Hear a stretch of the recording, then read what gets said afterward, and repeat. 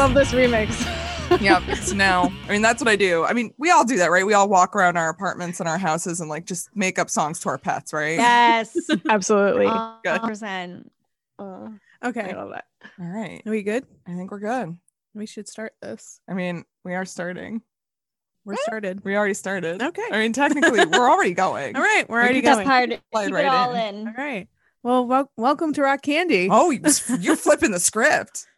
I am? Yeah. Oh, because you usually say it. Yeah, my God. Yes, welcome to Rock Candy. What Ashley said.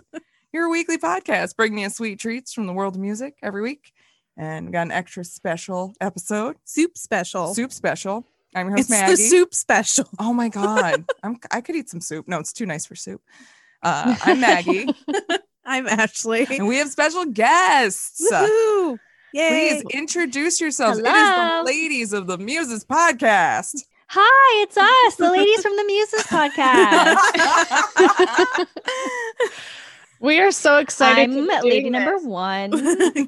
Lady number Yes. one, what is your We name? really are. Screechy lady number one. Please tell us about yourself. Well, my name is Chantel. I am a co-host of music. I love romantic dinners, Ooh. long walks on the beach. Yeah, and love talking about 70s dad rock. Oh my God. Don't we all though? God, I can't wait to get on a pontoon boat and just listen to any All the yacht Mhm. rock. and all yacht Mhm. rock. Mm-hmm. And I am Lynx. I am the other half of Muses podcast. I also love long walks on the beach. That's how you guys got together, is your mutual love for long walks on the beach. We were both walking from each side of the beach, and we just slowly walked toward each other and saw each other in a distance. And you were like, want to make a podcast? yeah, Woman seeking woman to create podcast. we've been together ever since. Aw, that's so sweet. Yeah, you guys have been together longer than us, even like 4 years, right? Yeah, It'll yeah. be 5 years this fall. Holy shit. Wowie, wow. That's awesome. Yeah, And tell us a time little bit about Muses podcast. Well, we are a podcast. We talk about all about the women in rock and roll, from wives, groupies, girlfriends to journalists, PR women, all women in the industry, and women on the stage as well. We kind of cover everything, women in rock. Yeah, super inspiring women who have made a huge contribution in rock and roll history and may not have always gotten credit for it. We like to shine the spotlight on them. Good. Somebody has to. Yeah, seriously. Mm-hmm. I mean, honestly, and you guys have had some amazing episodes, from like the Pat Benatar to Patti Smith are like two of my favorites. I loved Oh, those thank ones. you. Yeah, we've done a lot of fun interviews as well. We've Yeah. interviewed Maureen Van Zandt and Linda Ramone, Pamela DeBar. So yeah, it's a combination between like reading biographies, autobiographies, and almost presenting them like a book report and having a conversation about them, and then reaching out to the women themselves and then having great conversations with the inspiring women. Yeah, you guys get some interesting stories that no one is going to get from like the musician himself, pretty much. Mhm. Yeah. Yeah. You And get that's the women who be exactly like, why that's exactly why these women's stories are so important too, because it's a perspective that most people have not heard yet, right? oh yeah. And possibly just stories in general that people haven't heard yet, because the people they were dating or married to were too drunk or fucked up to remember them. Oh, I remember that. You were drunk for a week, but I remember that. I remember. Oh yes. Yeah, I think that these women were probably much better at keeping journals. Yeah. Maybe a little bit more like on this day, this happened, we went here, as opposed to maybe the musician. Like, of course, they'd have a journal where they'd write out their lyrics and things like that. But I think more often of the time, it was women keeping these really detailed diaries that Yeah. later they got to go, what am I going to do with all of these things? And then it becomes a really cathartic experience for them to put their stories out there. They kind of end up being historians as well. They're like the rock and roll bookkeepers. They know Yeah. what's going on. They have all the deets behind the scenes. Again, they were sober for that week. Unfortunately, or fortunately, I don't know.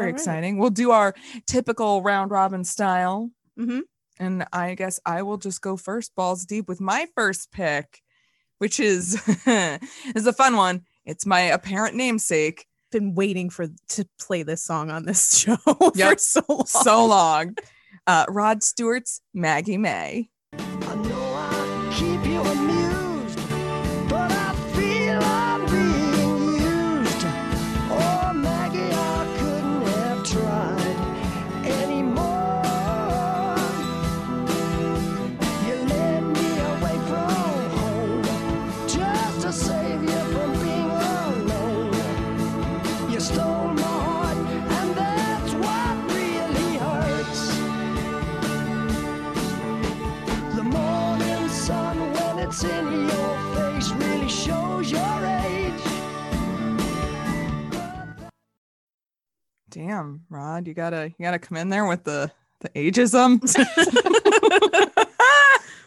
So apparently, my mother told me when I was younger that I was named after Maggie May, which, first of all, Maggie is not my real name. Maggie is my nickname. Margaret is my real name. Right. Secondly, I love that. thanks. When I'm old, if I want to be a Margaret, I can be a Margaret. If I'm like, I'm sick of Maggie, Call me Margaret. I have options now. But like, I also think my mom was full of shit because, first of all, I think she was convinced I was going to be a boy because she was like dead set on Robert.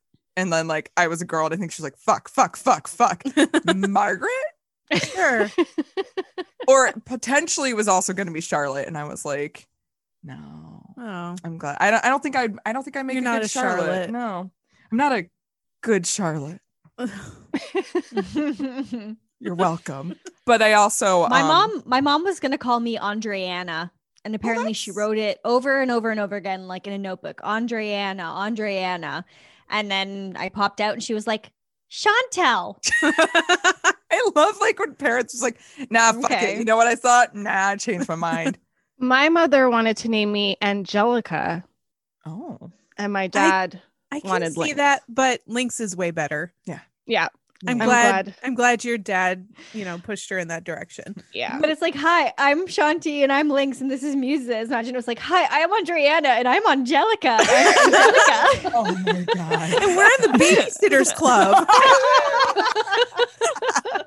It would have been a very different podcast. Yeah, it really would.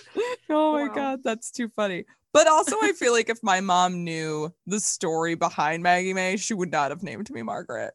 Maybe. I don't know. Well, what is the story behind Maggie May? This song was written about Rod's regrets about losing his virginity to an unknown woman at the Bolu Jazz Festival. I don't know if I said that right. I'm so sorry. It was back in 1961. It was like, his first, he was like 16 and he's like, I'm gonna live my best life and go to this jazz festival. And it was like Woodstock for jazz. And everybody's sleeping in tents. Because it gets everybody hot and bothered for a 16-year-old. Jazz. But he apparently, it's tents everywhere. He meets this older woman. He's like assumed she was in her 30s, I guess. And she took him back to her tent and had her way with him. And then he was kind of like, I don't know if I should have done that. But like, I don't know. You're 16 and you're horny. Like, live What are your you best gonna life. do? I don't know. But that's also why I think he like throws in the little quips about like, man, I didn't know how old you were until the morning I woke up and I was like, whoa, you're 30. Shots fired. Jesus. It's a really weird feeling that I have about it because I'm like, yo, you should not be sleeping with a 16-year-old if you're 30. Yeah. Yeah. I was driving with TJ today and we were listening to, on Sundays, there's this like Rick Ashby's, is that his name? Like, only play songs between 1955 and 1975. Yep. So it's oldies. And so the song comes on and it's you're 16, you're beautiful, and you're mine. No, and TJ and I looked at each other and we're like, oh no. and we were like changing the lyrics to like not be horrifying. Gonna get in trouble. But it's funny because he does not remember the name of the woman that he slept with. Mm-hmm. Surprise. So he named the song Maggie May after a classic Liverpudlian song. No. I made it come. It's coming back, Liverpudlian. It's making a comeback. I love that word. I know. So it's the best word. But yeah, it's a song about a prostitute. And the lyrics go on about dirty, no good Robin Maggie May being picked up by a sailor for adult relations. And then he wakes up and he finds that she stole all of his money and his clothes. So she gets arrested and goes to Australia, aka British jail. Oh my God. Yeah, So, I don't know how I feel about this song anymore. So he takes a song about losing his virginity, which granted, she probably shouldn't have slept with a 16-year-old, but we don't know if he told her, hey, I'm 20. Who knows? Yeah. Or they were all very drunk and just didn't give a shit. But then he turns it around and makes it about a prostitute. So is he equating her to a prostitute? Maybe. A little bit. Rod Stewart. And also it's kind of funny coming from Rod Stewart. He he wasn't well known for his not sexualizing of women. Yeah. But what I really like about this is it became very popular during the skiffle craze of the 1950s, and it was a staple in the Quarrymen's repertoire. Oh. Really? Yeah. And when they became the Beatles, they have an extract of that skiffle version at the end of the A-side for Let It Be. Huh. Wow. I had no idea that they covered What? that. How old is this song? It's like 1800s. It's like an old school, like Liverpudlian kind of like on the docks song that the workers would sing. Wait, Maggie May is? The prostitute Maggie May one, not the older woman I slept with Maggie May one. Oh, okay. They're both called Maggie confused. May. It's not, none of this makes sense. It's Okay. The fine. folk version that he you got was the inspired name- by. Okay, gotcha. Inspired by. For a hot second, I thought that Maggie May, the Rod Stewart song, was on the end of a Beatles album. And I was like, wait, nope. Rework those. No, yeah, because this came out in the 70s. There's no way that Right. could happen. Right. Timelines. Now I get Did I it. ever tell you guys that I went to Liverpool? No. How was it? Yeah. It was fucking awesome. I spent a week there. I hung out with people that live there. I met like some real Liverpudlians, and we went out, and I went to the Beatles exhibition, and Oh, cool. I cried during the last part of it while my Liverpudlian lover held me tight. It was the best. This is honestly. the best week ever. No, I believe Die it. happy. Liverpool sounds like a rad place to visit. I would love to go. It was awesome. It seemed like a rad place to live. Yeah. I bet. Oh, all right. So we can move on to Ashley's first pick. Oh, which is a classic love song at this point. Something by the Beatles. I don't want to leave her now. You know I believe in how.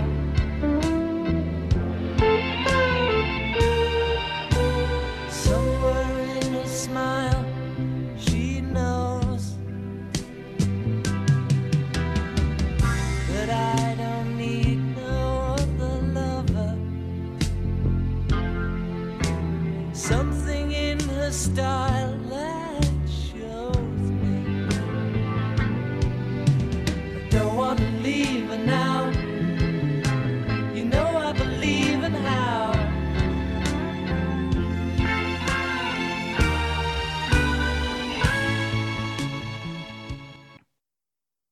My favorite thing about this video is how like Maureen just looks like she hates Ringo.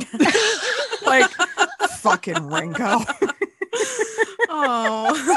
They were going through a lot at that time, I feel like. Pretty much everybody except for like, no, actually it was just Ringo. Ringo was having a very hard time in his relationship at that point. The rest of the other guys were like in the honeymoon phases of their relationships. I don't know if George and Patty really were. But When he wrote it, I guess. But yeah, but I Yeah, guess when he wrote it. quickly- But then, like, hilariously and pretty ridiculously, as time went on, he like kept doubling down on how the song was not about Patty. And it's like, no, it should be about Patty, dude. Yeah. Like, why can't you just say it's about your fucking wife? So he wrote it in like, it came out on Abbey Road in 1969. And of course, it has one of the most recognizable and beautiful guitar riffs that he has ever written, but also has become kind of like a standard in love songs because, and I love the lyrics because it starts off really great with there's like something in the way that she moves, which is totally ripped off of a James Taylor song, by the way. Oh, He ripped it off of a James Taylor song.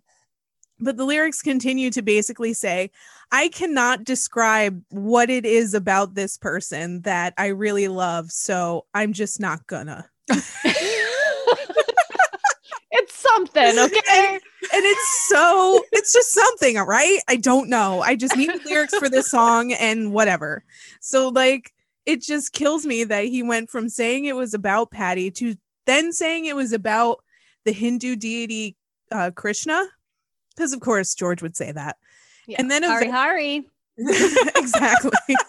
And then eventually he just ended up saying that it was actually, he was thinking about Ray Charles when he wrote it. And I'm like, Well, why can't you just say it's about Patty? No, we're mad at her right now. I'm not gonna say it's about Patty. You can't just give it to her. Just give it to her. You've given it to her before. Why can't you just give it to her now? She's a babe. You know what? Yeah. It makes it a better song love too. Patty. It's like, don't you understand that your audience connects to it because of that? Like, why are you Right. trying to take that away? And honestly, I feel like as soon as you say, well, I wrote it about this Hindu deity, a whole lot of people are going to be like, well, I can't really relate to that. Yeah. So, like, good for you. It's cool. But If that's you- like our wedding song. So I'm gonna say it was about Patty. But apparently that was like not an original video that they authorized to make. Somebody randomly made that particular video that we just played, the one that everybody associates with this song, with the couples just walking around on their respective estates and stuff. But somebody apparently did that randomly like years later, and then it ended up on like YouTube and stuff. I love that. And like George was just not happy about it. He's like, this is a stupid video, and I don't like that people associate the song with it. The video does not have a lovely structure. It makes sense. I mean, videos didn't exist there. It wasn't like Right. MTV was a thing. So yeah, anytime they made a music video, it wasn't technically that. It was just like it was a just like for promo clip or promotion. something. Yeah. But yeah. I 100% double down that it is about Patty. And she looks fantastic in that video. Oh my God. Abraham Lincoln for president. Absolutely. God. Yeah. The Boyd sisters. Uh, Oh yeah, Blessed. Jenny too. Yeah, we all of we them. interviewed Patty's sister Jenny. That's right. Oh my God. That was a good one. So if you wanna hear it from the mouth Yes. of the babe, you can Yes. head over. The babe with and the power. Listen to our episode. Yeah. the power of who? Who do? Jenny Boyd. You do? Do what? The power of, Remind me of the babe. yeah. Okay. Wow. I'm Okay. not gonna do that. No, man. Now I regret, spoilers, I regret not picking a Bowie song. Yeah. Now I just want to go listen to Bowie. But you know what though? We've got some classic dad rock coming up here with Shanti's first pick. If you want to intro it, my dear. Yeah. So I know that it was like, let's all pick a song inspired by like a woman and, International Women's Month. But for some reason, I decided to say no. You're not that the would be only one. expected. She's a rebel. Yeah.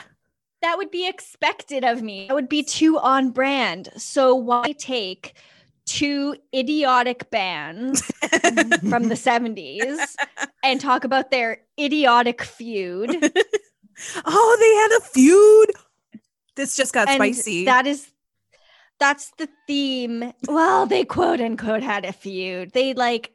I'll explain it as we go on, but I chose Steely Dan and the Eagles and their little universe, how they both reference each other in individual 1976 songs. And then I'm going to bring it all home in my third pick. Nice. Wowie, wow. I did not know this. You have a whole storyline like going on parallel to this. I'm into it. I'm here for the hot gas. Yeah. Yeah. Look, so I don't know if it's like the 3 Advil combined with the couple first sips of my Labatt Blue, but I am vibing. Okay. All right. Yes. Let's do We're this. here for this. All right. Ooh, I want that hot guy. So yeah, I mean, I was particularly interested in artists communicating through their songs that actually didn't have anything to do with a romantic relationship.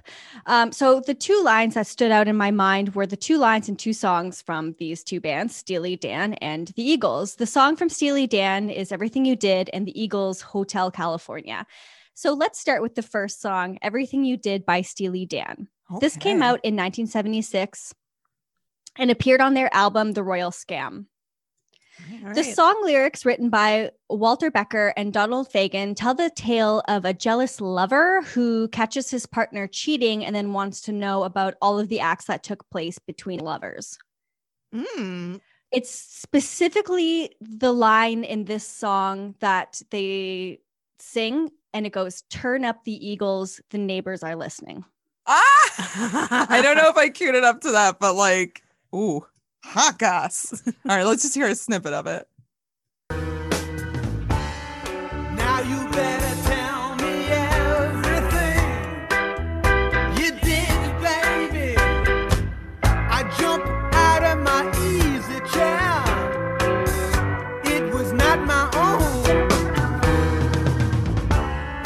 Now I wanna hear about everything you did, baby. I never knew you were a roller skater. You gonna show me later. Turn up the eagles, the neighbors are listening. You know how people. I did it. He did it. But also, There you like, go. A roller skater. I know a roller skater. wait, is that like a reference? You're a roller skater. A roller skater is easy or something? That was interesting. Not for me to say. Steely Dan, we need your thoughts and opinions on roller skaters. Oh my God, I never knew that there was a feud. Like, why Yeah. were they feuding? Were they just like, meh, no, like Steely Dan? Okay. So this line in particular, turn up the Eagles, the neighbors are listening, refers to how when Becker would argue with his girlfriend, they'd turn up the Eagles to drown out their shouting. But legend has it that his girlfriend at the time was always playing the Eagles, and this bothered him. Asked by Uncut what he thought when he heard the line, Don Henley replied, I know them pretty well. And it was like he was sort of saying, everybody's in LA playing this fucking record, and I'm sick of it. It was a little bit of an acknowledgement and a little bit taking the piss because we had the same management. We still do, but very droll. Fagan in particular. Wow. Ooh. Shots fired. So I'll let you guys move on with yours, but the next time we come back to me, we're going to talk about the Eagles' response to that. Oh my God, I love like it. this. Oh my God, I love this. Keeping people on the edge of their seats. You know, Guys you, are professionals. you pay for the whole seat, but you only need the edge. My God. All right, well, to be continued. And it's just so dumb. It's It so is. dumb that Of I was course like, it is. let's just get. But Let's you know just- what? That's half the reason why I like doing this show, because we get to like gossip about like dumb 70s rock dudes doing stupid shit. That's like the best part. And we get to make fun of Don Henley a lot in this Oh, yeah. episode. So I love that. Perfect. All righty. Miss Lynx, would you like to introduce your first pick? Yes. Okay, so yeah, Mrs. Potter's Lullaby is by the Counting Crows. Can't say I'm a huge fan of theirs, but I thought the story was interesting. Are you a huge fan? No, I hate them. Oh, okay, yeah.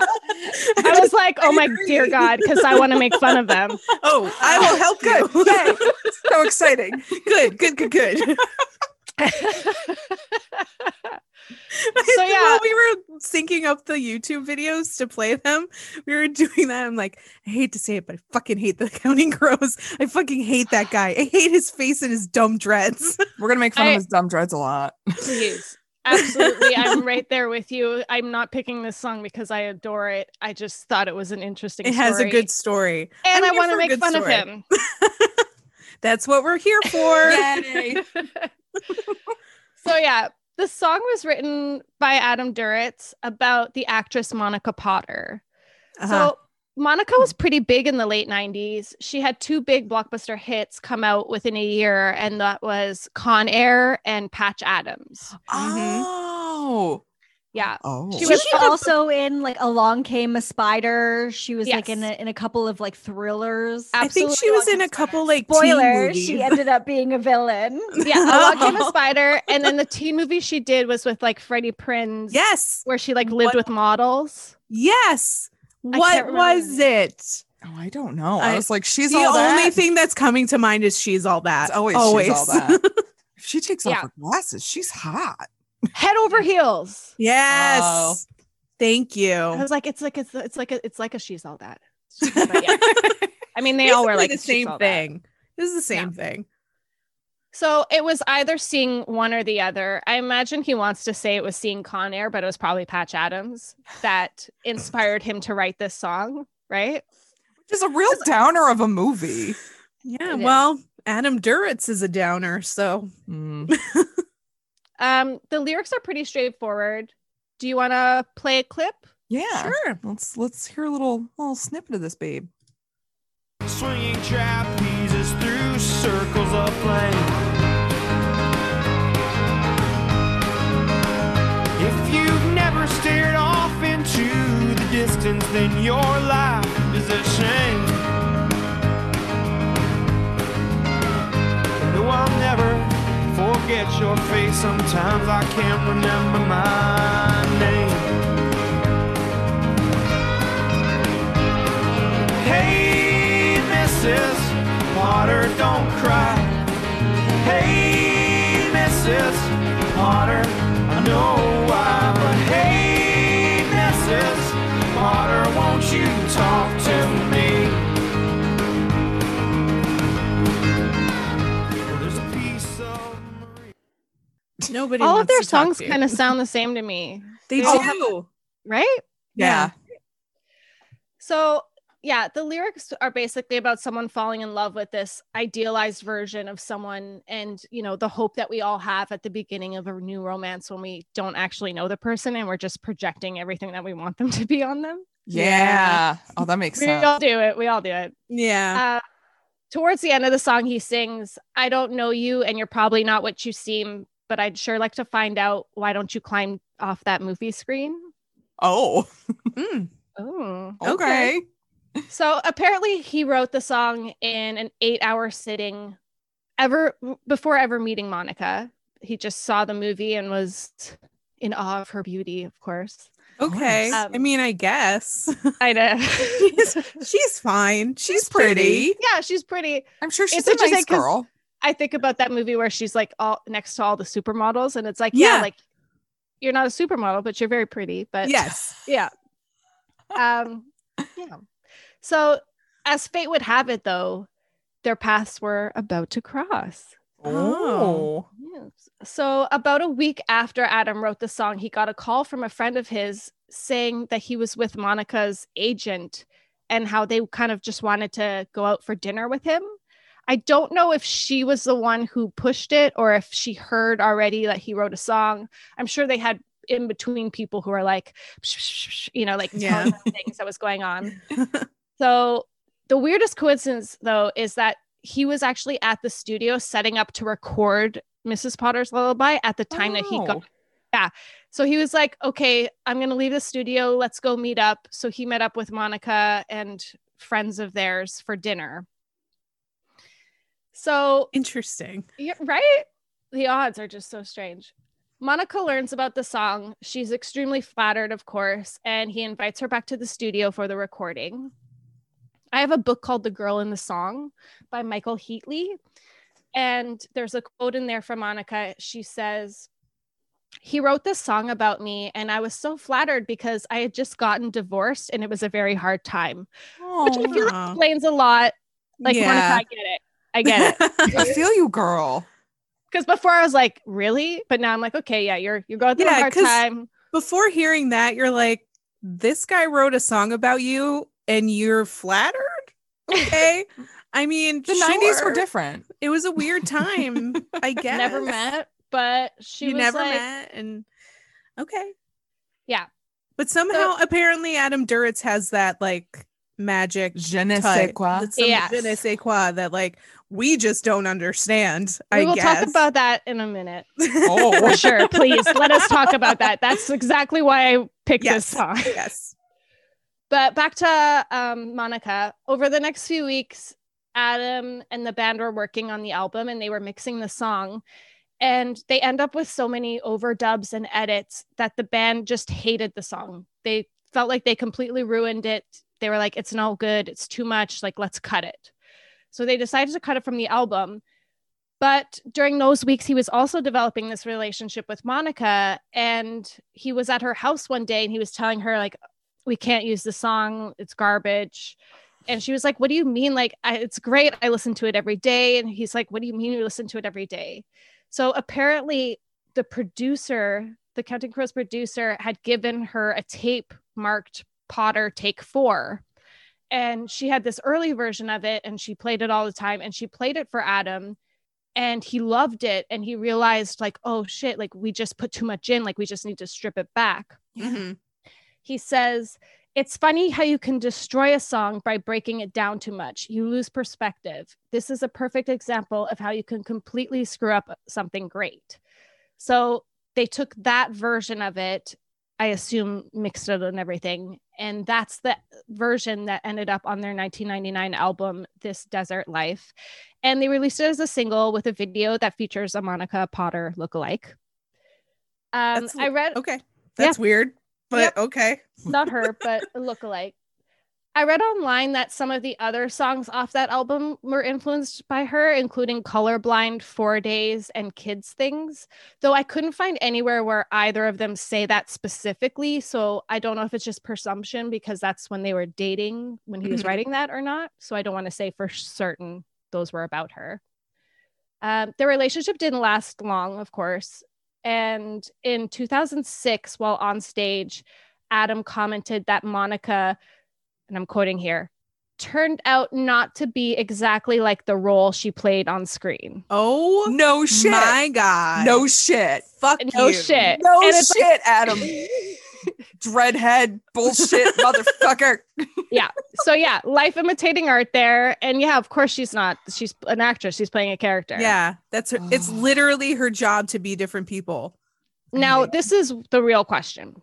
She obviously wasn't the only woman on the big screen that Adam fell for. Mm-hmm. He has an incredible array of actresses that he's dated in the 90s. I'm going to name some. Courtney Cox, Jennifer Aniston, Lara Flynn Boyle, Mary Louise Parker, Samantha Mathis, Emmy Rossum, and he was also rumored with Winona Ryder and Nicole Kidman. What? How? What? How? Right? Wow. I don't get it. Like, I really don't want to offend the guy because he seems like he's a soft boy. But like Soft boy. How? I don't understand how anybody can look at that guy for like across the room and be like, oh my God, he's so sexy. One time I like kind of dated a guy just because he had an Australian accent. I mean, that's legit. Yeah. If Adam Duritz had Like an anything Australian else about accent, him. Accents are He's hot. got I get something. accents. Do you know what I mean? He Yeah, has but to have so is something. like a stage presence. So is like filling out a stadium. So is like money. I have So- seen yeah, them on so. stage. I have worked their show once and I still don't get it. Thank you. I thought you were like, you know what? I could see it. No. I mean, I guess maybe he's just the kind of guy you have to be around to get it. I imagine I his have a- personality must be like It's gotta be off the insanely charts. incredible, right? He probably is just one. Maybe he's a sociopath and he knows how to present himself like when he first meets people. And then once like the mask starts to come off and you're like, oh no, this is exactly turning out how I thought it would turn out. Maybe.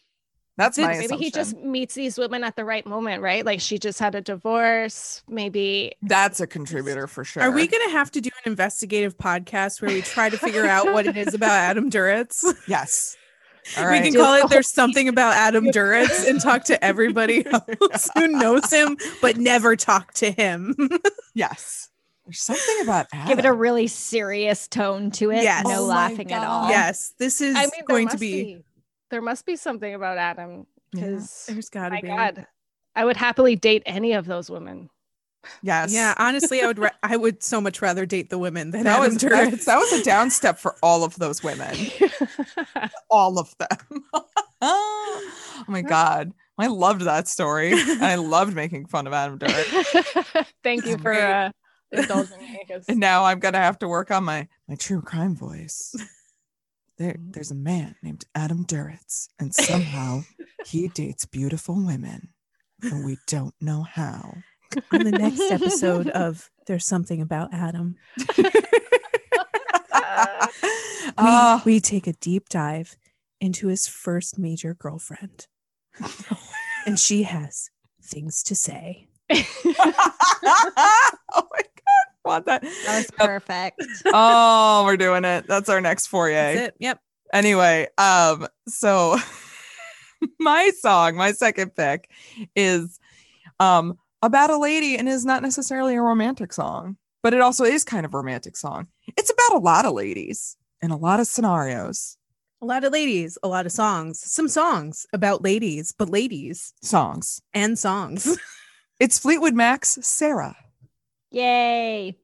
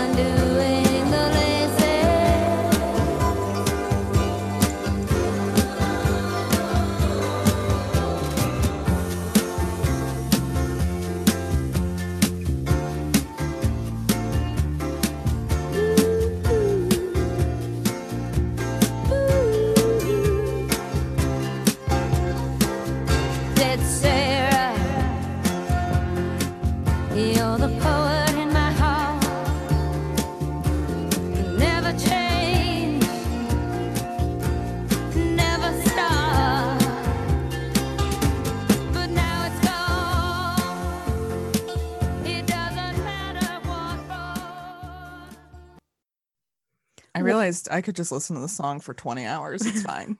What is a playlist episode for Rock Candy without Fleetwood Mac? Yeah. No, it doesn't exist. We have to have a Fleetwood Mac song on every playlist episode. I almost picked a Stevie Nicks one as well because I was yeah. like, someone has to put Stevie in here, right? But Oh I'm yeah. I mean, full disclosure, If you I wanna did hear about- Shanti. Oh no, I'm glad you did. If you want to hear about what a dickhead Lindsey Buckingham is, head over Oh, to yes. episode. I don't know Yes. what episode it is, but we talk about Carol Ann Harris's autobiography Storms yes. about Yes. being in a relationship with Lindsay and contenting. Oh It's not my an God. easy episode to listen to. No. We covered Fleetwood Mac in our third episode. Please do not go listen to it No, because it is It's not great. Like the not good. audio's bad, and like we can do better. We will do better. At some point we will recover Fleetwood Mac, but yeah. Did you read?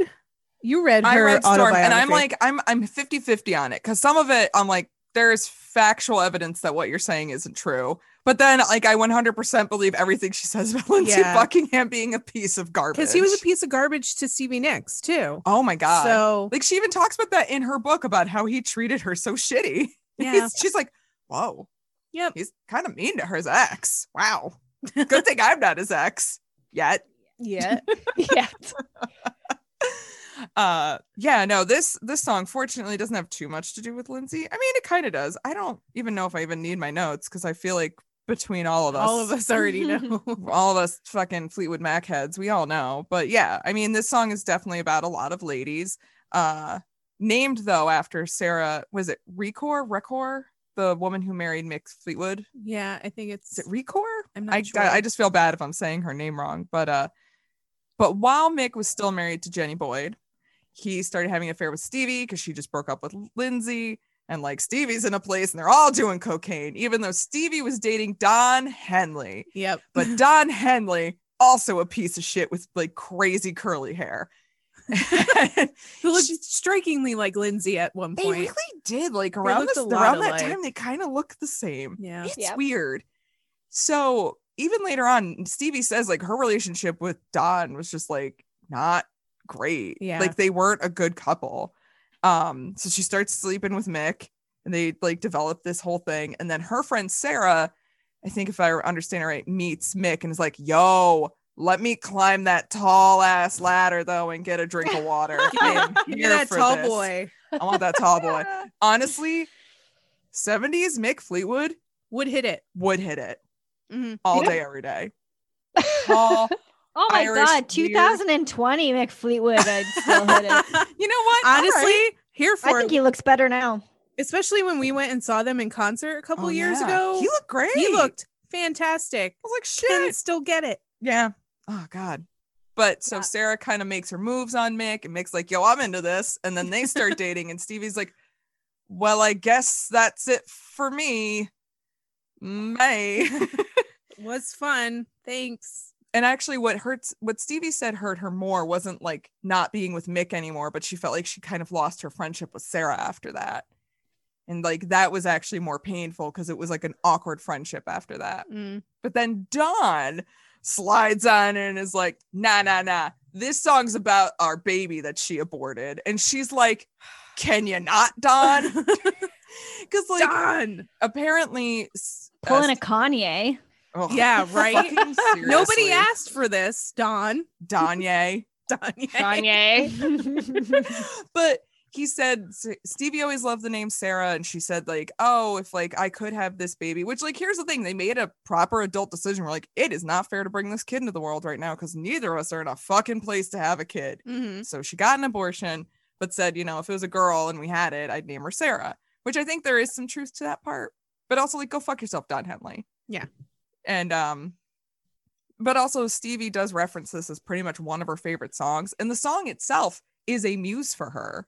You know, Sarah, you're the poet of my soul. You know, that's how like the song kind of just represents a lot of her inner being. There's a lot in this song. I like that it's like a real onion of a beautiful fucking song. Yeah, It is. Fucking jam.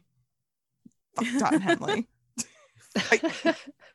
Is that the same friend that passed away a few years after this, or was that a different person? I think that was a different person. Okay.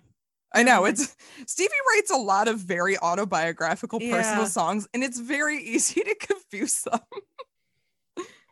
Well, True. it's a very good song, and some versions are very long. I know. I was like, oh shit, I grabbed the best of, which is like 7 minutes.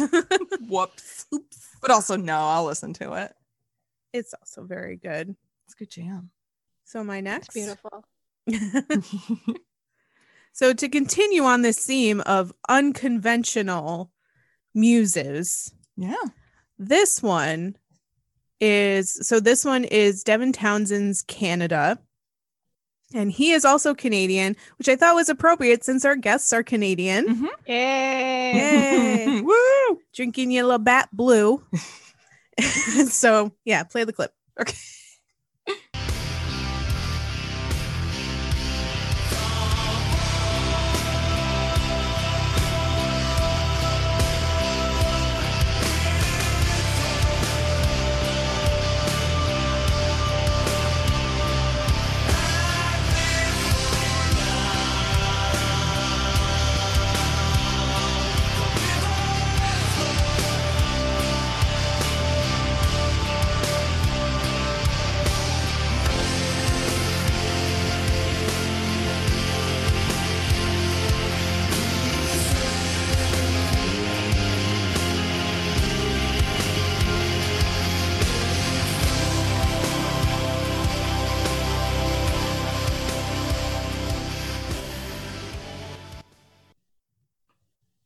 Yeah, Canada. Yeah. So I know the last time we were talking about doing this episode, you guys said you don't know who Devin Townsend is. If you which- want to know about Devin Townsend, you Go- can listen to our episode from like, I don't know. like 2 years ago. Yeah, and we just we talk about how we want him to sing into our vaginas because he has an amazing voice. Yeah, He does. He has an amazing voice. So Devin is from Canada. He's from Vancouver, however, which is the exact opposite coast from you guys. But he's been around for a really long time, a really amazing metal musician and songwriter. But Puts on a great show. fantastic show. He's weird and he's funny. So that's all you really need to know. But this song in particular was written for Devin's 2001 album Terria, which was a tribute to his homeland of Canada. So we're doing country as muse in this love it. album. So it's kind of nice to not have like a person, but more just a land Yeah, of Canada. lovely country. So he wrote Terria after touring across the country and falling back in love with the country. And he had also released a really bad album in 2000 called Physicist. Don't listen to that one, please. Don't. It's I won't. terrible. Skip It's over. terrible. And that album, everyone, including Devin, hated. And he felt he needed to make a better album to repay his debts to society, to his country. So he made Teria, and this song in particular is like calling out Canada as being a beautiful country and how much, you know, it's inspired him. And there's one particular, because Devin is really weird with his lyrics, he'll go from like philosophical to completely fucking literal within like between a chorus and a verse. So there's one like kind of bridge part in this song where he literally just lists like the economic things that are great about Canada. He's like, it's wheat, it's oil, it's beef. And it's really fucking funny.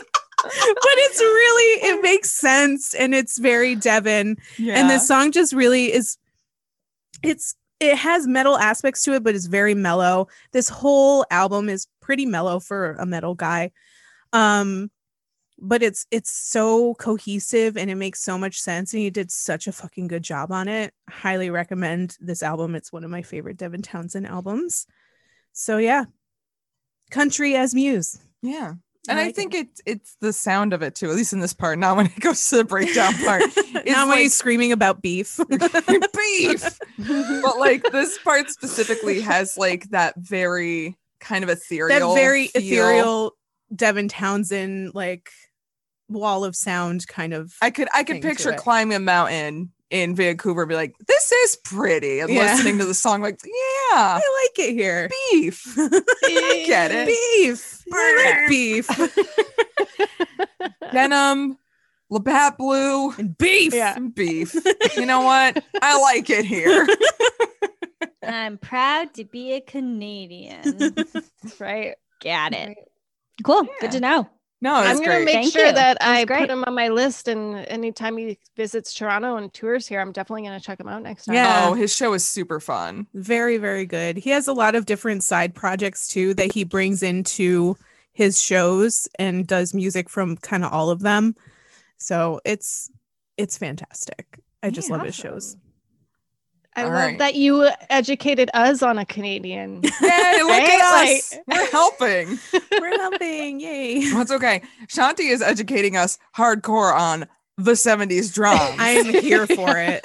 Gorgeous transition. Why don't we just go ahead and pop back into 1976? The scene is 1976. All right. Last the second pick for this song is one by the Eagles that responded to Steely Dan's super hard put down.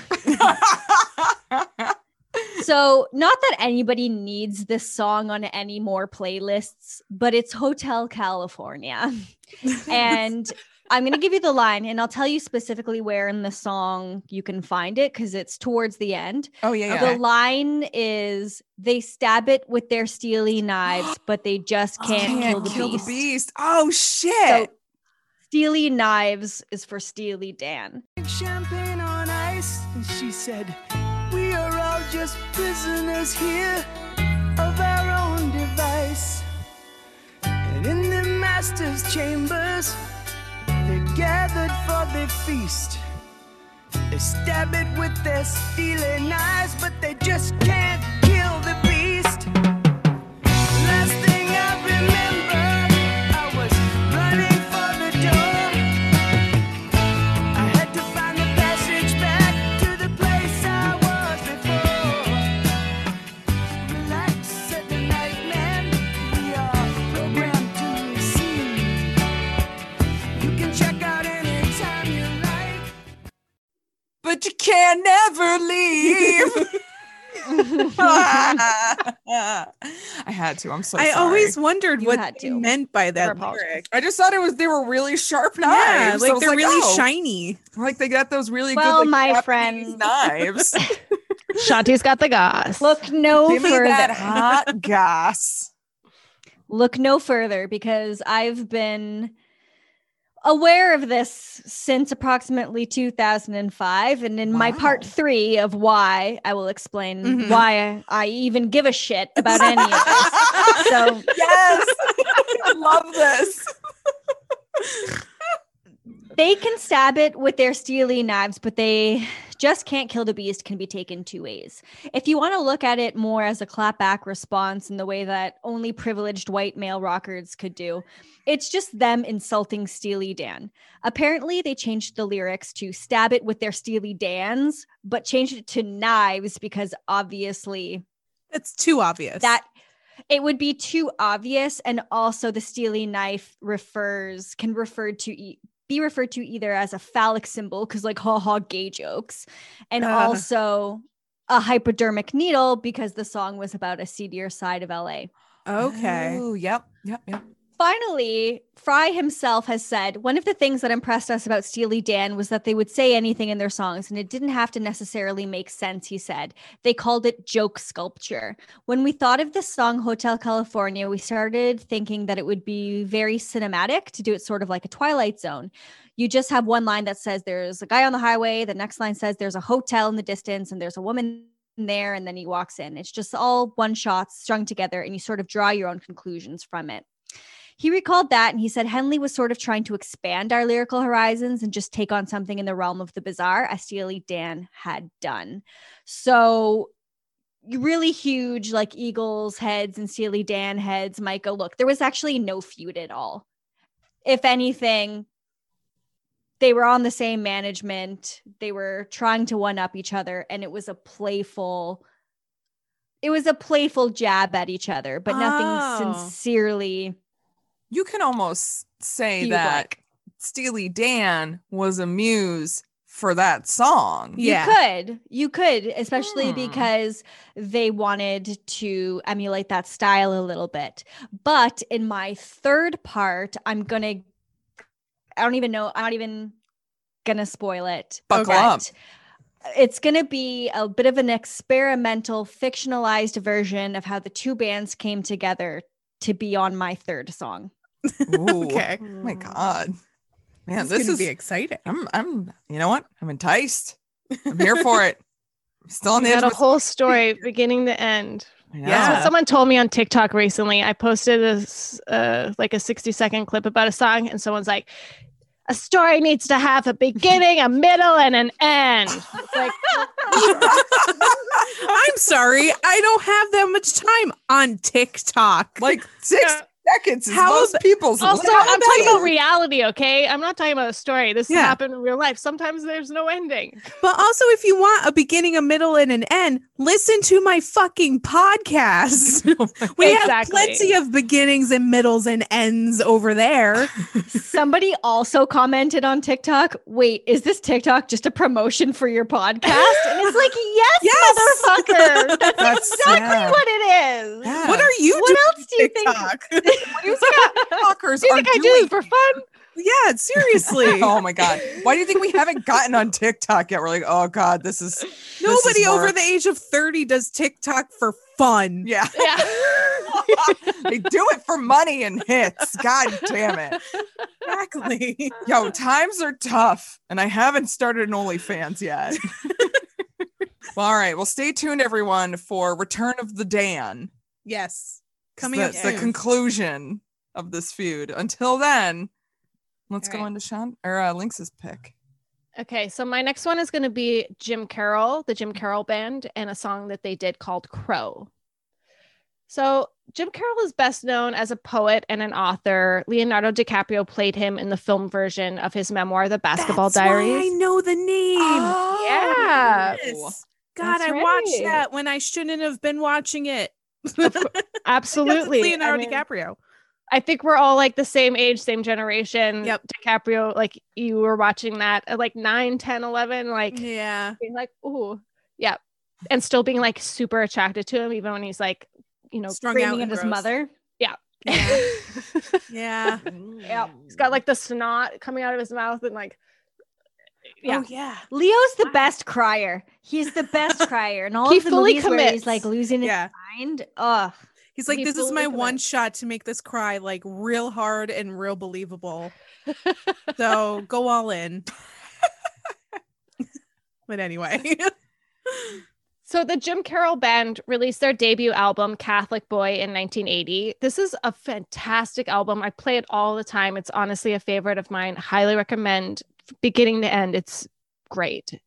And it really tells his story. And I really love that. And that's also why I love this song, because I love when songs contain like a beginning, a middle, and an end. No. I just like when they like contain a story within them, and like you get to know someone's life through like a song in one go type of thing. Yeah. Of course, I guess that there was no end because that was 1980 and this person's still alive. But up until that point, he told her story. Okay. So this song is about Patti Smith, who is also a poet and a musician that I adore so much. And it was interesting because I've loved both of them separately ever since I was maybe like 10, 11, 12 and discovered them. But it was only in the past maybe 5 or 6 years that it clicked that this song was actually about Patti. It's one of those things that like, you know, the lyrics, you hear it all the time, but you don't like hear it. You listen, but you don't hear. And so I thought I'd touch a little bit on each verse, but let's hear a clip first and go from there. Okay. And you start sinking just like light through a black floor. You start sliding like burnt skin through a saddle. The crow, when you throw yourself under, singing's hard when you can't lose control. They don't know to them the dog, you don't whisper nothing. And they're all gonna try and make the wind from your soul. Must have been hard to be a cashier in a bookstore. Had to be surrounded by a history of your true loves. And you get naked between deep shelves in the back room. And have to bring your tan by sharp fluorescent light tubes. And you start spinning like the pillars in the temple. You start screaming just like Sister Amy Simple. The crow, when you throw yourself under, the streets are hard when you cannot lose control. They don't know to them that don't know whisper.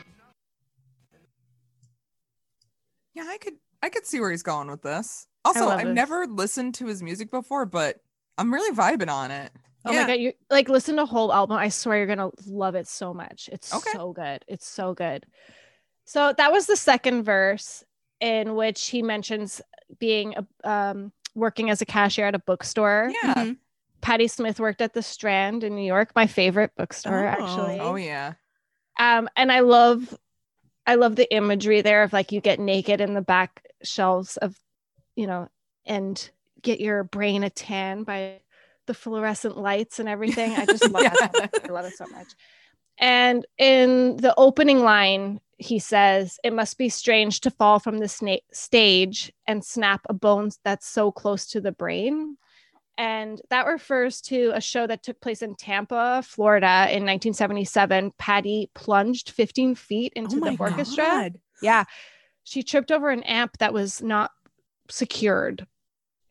And she was left with a fractured spine, a broken vertebrae. I think she had 22 stitches in her head. Oh my God. It was a big thing. So yeah, the first verse, he tells that story. The second, he's telling her about her time as a cashier in a bookstore. In the final verse, he talks about how Patti cared for him during his roughest years. He says, "It was so sweet when you brought donuts to the junkies. You'd give us something, we'd slip into our coffee. We'd start reading lines from poems that didn't matter. You covered me with blankets in the Chelsea hotel lobby. And I'd start reaching for the scar along your belly." So the scar he's referring to is the C-section that she had because she had a child that she gave up for adoption when she was 19. Mm-hmm. And when they met, she was a resident at the Chelsea Hotel. And Jim and her were briefly together, but of course he had his own issues. She had her own issues. So their relationship turned into more of like a deep friendship and respect. And it was also at the Chelsea that Patti got her nickname Crow, not from Carol, but actually from Salvador Dali. Oh yeah. Crazy. In her, right?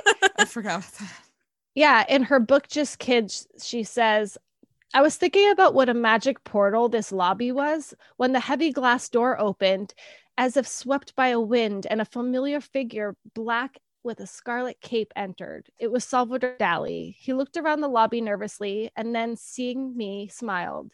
He placed his elegant, bony hand atop my head and said, "You are like a crow, a gothic crow." Oh, but that's such adorable. a compliment. What a Right? compliment. Oh man. Right? Crows are great. And so fitting too. So Yeah. fitting. And she also did a play with Sam Shepard, and her character wanted to be a crow. And I don't know if that happened after this and like that inspired her, or if that was a weird coincidence. But All I can picture is Moira Rose. right? All I can picture. The crows have eyes. Ugh. So good. It's so good. I know. I tried to do all crow themed, but I couldn't for this. I'm sorry, but It's That's okay. okay. No worries. I still appreciate Two out this of, imagery. you know what? A wise man once said, 2 out of 3 ain't bad. It's true. So before I finish up here, I just want to say both Patty and Jim began their careers as poets, and they performed at the St. Mark's Poetry Project all the time. And that's where Patty began doing her performance pieces with Lenny Kaye playing guitar in the background. And the first time that happened was actually a strange kind of happy accident where she was supposed to be performing with Jim, but he ended up getting arrested and he didn't make it to the show. Yeah. Oh. And that's when Lenny stepped in and helped her out. So that's when she began to build this music career. Oh shit. And Jim kind of focused on his writing. Jim ended up moving to San Francisco. And his first kind of foray into music was writing for other artists. First, because Patty was dating Alan from Blue Oyster Cult, and he helped write with them, and Patty did as well. And then Patty was touring with her band, and she asked Jim, would he come on stage and open for her when she was in San Diego, I believe. And he said, sure. I have a quote from Jim. He says, "I went out on stage and it was incredible because for the first time in my life, I was having fun on stage. I never liked giving poetry readings, but there was this incredible energy from these kids in the audience. And there was this incredible energy coming from the music behind me. This was my first taste of really doing it and liking it, having all this energy, having all these kids to perform for. It was not just some stuffy college poetry audience. It was great. And I decided after that, maybe I could do this and perform myself." Yeah, So concerts are great. And I love how they both not only like inspired each other, but they both pulled themselves into a career that they didn't even realize was meant for them. Yeah, right? that's crazy. Like that is Yeah. really crazy. It's like because that one night he wasn't there, she got her career started, and then because she got her career started, she could start his career. That is really fucking crazy how that works. It's a nice Right? domino effect Yeah. of niceness. That's not, I you know love what? it. I like nice stories. Yeah. We don't hear them enough. It's true. It's true. Exactly. I wanted to mention, in case anyone hasn't seen it, because it's so 80s and ridiculous and amazing that you should.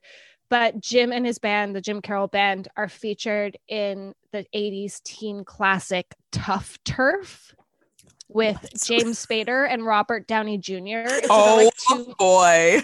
Oh my God. and the Jim Carroll Band like play in one scene. You can even look it up on YouTube, like just the Jim Carroll part. Yeah. They play one of my favorite songs actually in the movie, but I think you should watch the whole movie because it's just so ridiculously 80s and amazing. Yeah. And of course, Yeah, that sounds like Spader a good one to just MST3K. Oh my God. Oh my God, actually wanna yes. see that. yes, yes, Yes. yes. Please do it. Jim Carroll died in 2009. He was Aw. 60. Patty, of course, has paid tribute to Jim in her other live shows. She's covered his biggest hit, which was probably "People Who Died," which is a song all about remembering and celebrating, your friends who have passed on. Mhm. Oh. That's nice. Yeah, that sucks that he's died, but I'm It was glad- awesome. Fucking Lynx. She's I know, right? I'm like, what is this? damn it, Lynx. She's Like, taking God, us- with all Been these doing this fucking with you for notes. 5 years, and I'm still impressed. She impresses me every time. know. Thank you. Yeah, last round, last songs, and I'm gonna Last keep up- call. Last call. You don't gotta go home, but you But you can't stay here. in 30 minutes. Anyway, so my last pick, also another one with several stories to it, a little bit on the different side, is The Kinks' Lola. understand why she walked like a woman but talked like a man. Oh, my love. La, la, la, la, la, la, la, la, la, la,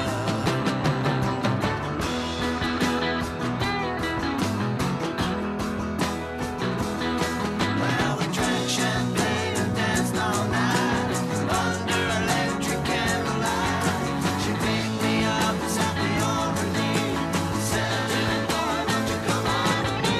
Well, I'm not the world's most passionate guy, but when I looked in her eyes, well, I almost fell for my Lord. La, la, la, la, la, la, la, la, la, la.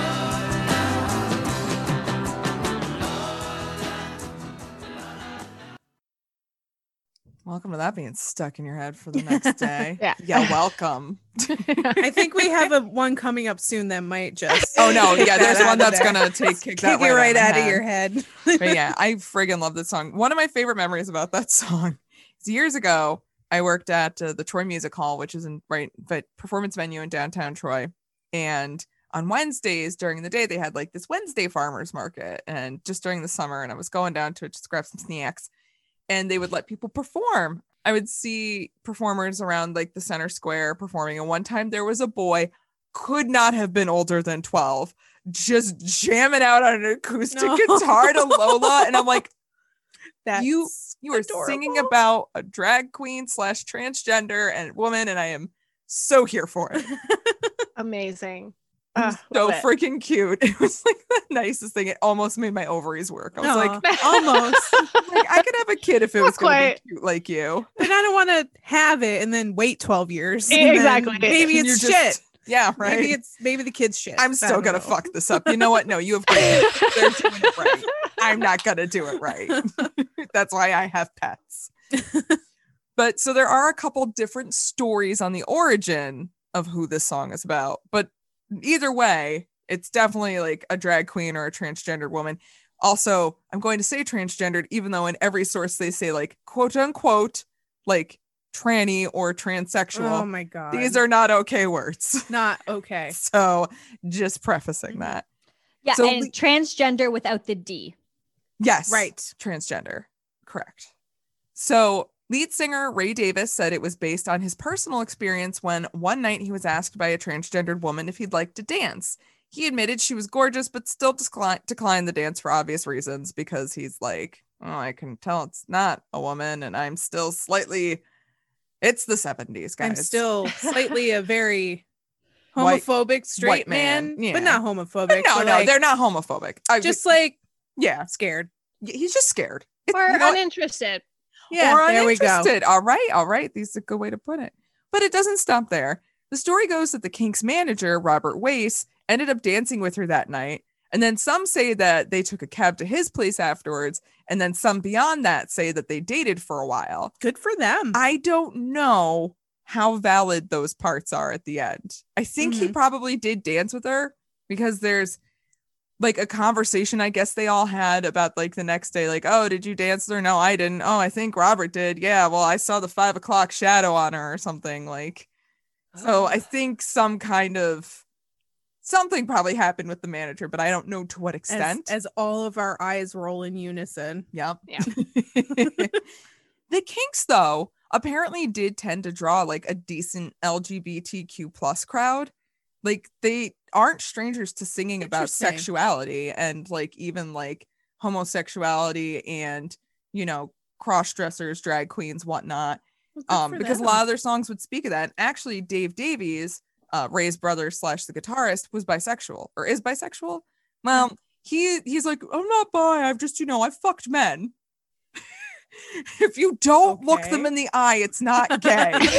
It's one of those things where it's like, I think of the times where like the word scares them because they don't fully understand what it Yeah. means. And, like, I they think don't wanna that's what it commit to was. like, yeah, but it's You get it. Yeah. Yeah. But he's definitely bi. So, and that's great. I think Good that's for him. awesome. Others have speculated that it is about Candy Darling, part of the Warhol group that Ray actually ended up befriending. And Yeah. some say he dated her. He denies it. Again, I don't know. But I looked at pictures of Candy. I'm like, work girl. She's beautiful. So beautiful. Links. Plug your episode. Plug your episode. I did an episode on the song Walk on the Wild Side, which Candy is in, and a whole bunch of other Warhol superstars. And yeah, check that out if you want to learn more about them. I do, actually. I don't know shit about the Warhol group, so I really need to try I talk about 5 different Warhol people in that episode. So nice. That's awesome. I it. definitely need to get more into it.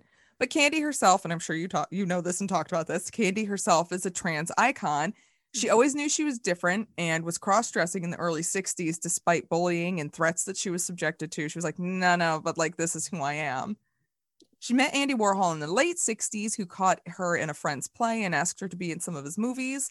And you know what? There may have been a long career for her there, but unfortunately, she died of lymphoma at the age of 29. Oh my God. That is so young. So lymphoma at 29. I was like, that's not real Wikipedia. So I had to like go look up at other places. I'm like, oh, that's real. Yeah. Wow. That's not a thing that happens.